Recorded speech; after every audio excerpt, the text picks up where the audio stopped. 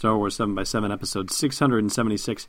Today we're continuing our series of looks at the behind-the-scenes features from The Force Awakens home video release, and on tap today we have the Industrial Light and Magic feature, The Visual Magic of the Force. Punch it, Chewie. Feel a disturbance in the Force? It's Star Wars 7x7, your daily 7-minute podcast, with your host, Alan Voivod. Destiny Unleashed.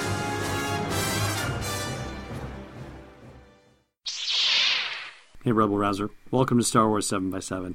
I'm your host, Alan Voivod, and I think of all of the features so far, this one is probably the most magical. I think it is quite accurately named. And I don't think we even realize it. Maybe we just take it for granted, just all the incredible digital effects that we see on screens. And of course, there's a push for more and crazier and over the top and all of this stuff with digital visual effects.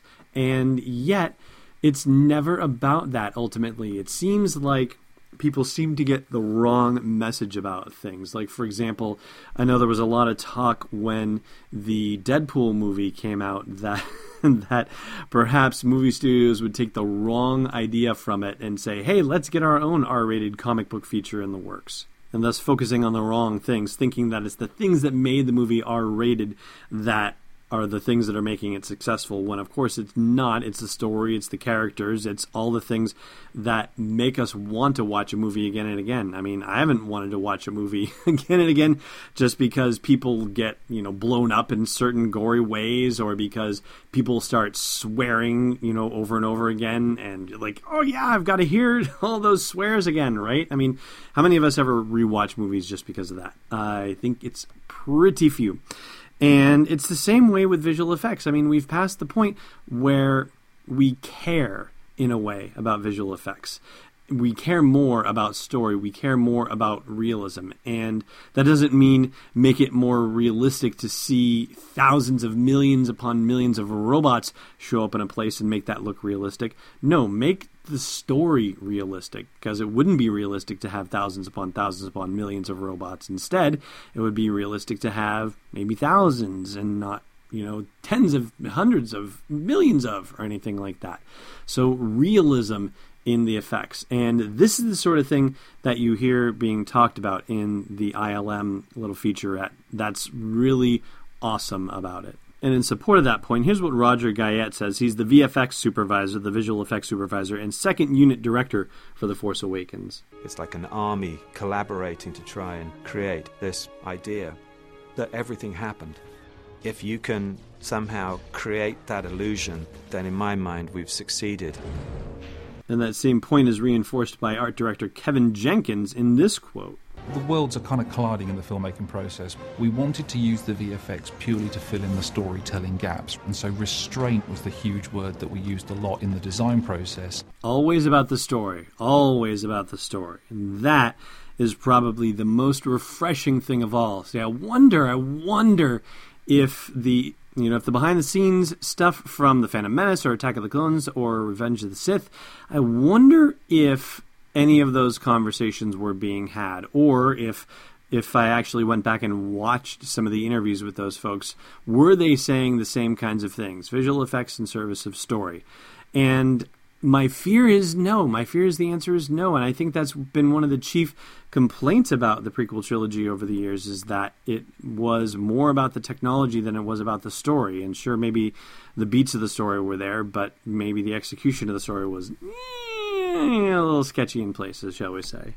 But as for this particular situation, there's a wealth of fun crammed in to the 7-minute video here, including seeing Andy Serkis and Lupita Nyong'o on set and, actually interacting with the other characters. And that is very cool, including the set where Andy Serkis was recording his stuff, and they literally had him just 25, 30, 40 feet up in the air, like so high up in the air, recording his scene or filming his scene with little tiny Domhnall Gleeson and little tiny Adam Driver there. And I'm going to do a screenshot for you from this featurette because I always thought the scenes with Snoke were a little dark and it was difficult to see Snoke's body, and there has been a couple of pre-visualization things that have made it onto the web, and I'm sure it's available in the Art of the Force Awakens too, but there's a shot that is nearly almost complete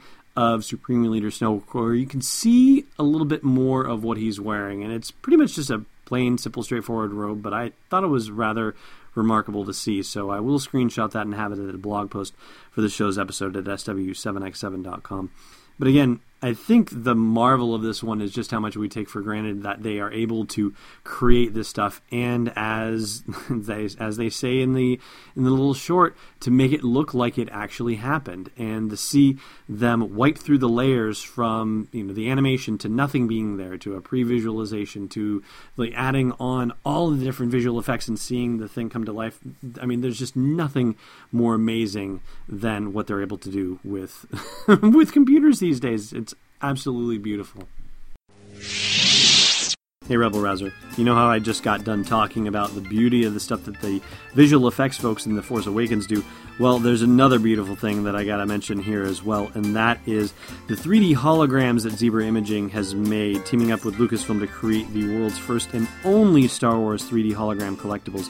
Check them out at sw7x7.com/hologram to see Kylo Ren, the Death Star trench run, R2-D2 projecting Princess Leia, and let's not forget Han Solo and Carbonite. That's the one that my mom wouldn't be able to stand. Oh, that scene made her so sad. Anyway, one more time, it's sw7x7.com/hologram to see them for yourself. Hey, looky here, I found a trivia question for you. I've been waiting for this day for a long time. Last time we asked you for the first line from The Phantom Menace, and I just stopped at the one character saying the one line, the one word, in fact, which is Captain, spoken by Qui-Gon Jinn. Today's question, what's the last line of dialogue spoken in The Phantom Menace?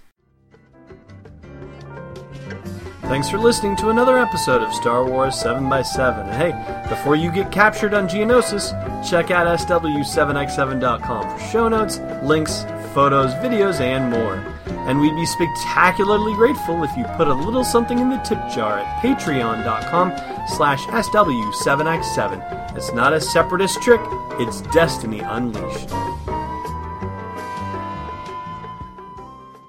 This podcast is not endorsed or sponsored yet by Lucasfilm Limited, Disney, or 20th Century Fox, and is intended for entertainment and information purposes only. Star Wars, the Star Wars logo, all names and pictures of Star Wars characters, vehicles, and any other Star Wars-related items are registered trademarks and/or copyrights of Lucasfilm Limited or their respective trademark and copyright holders. May the Force be with them. All original content is copyright 2016 Star Wars 7x7. We hope you love it.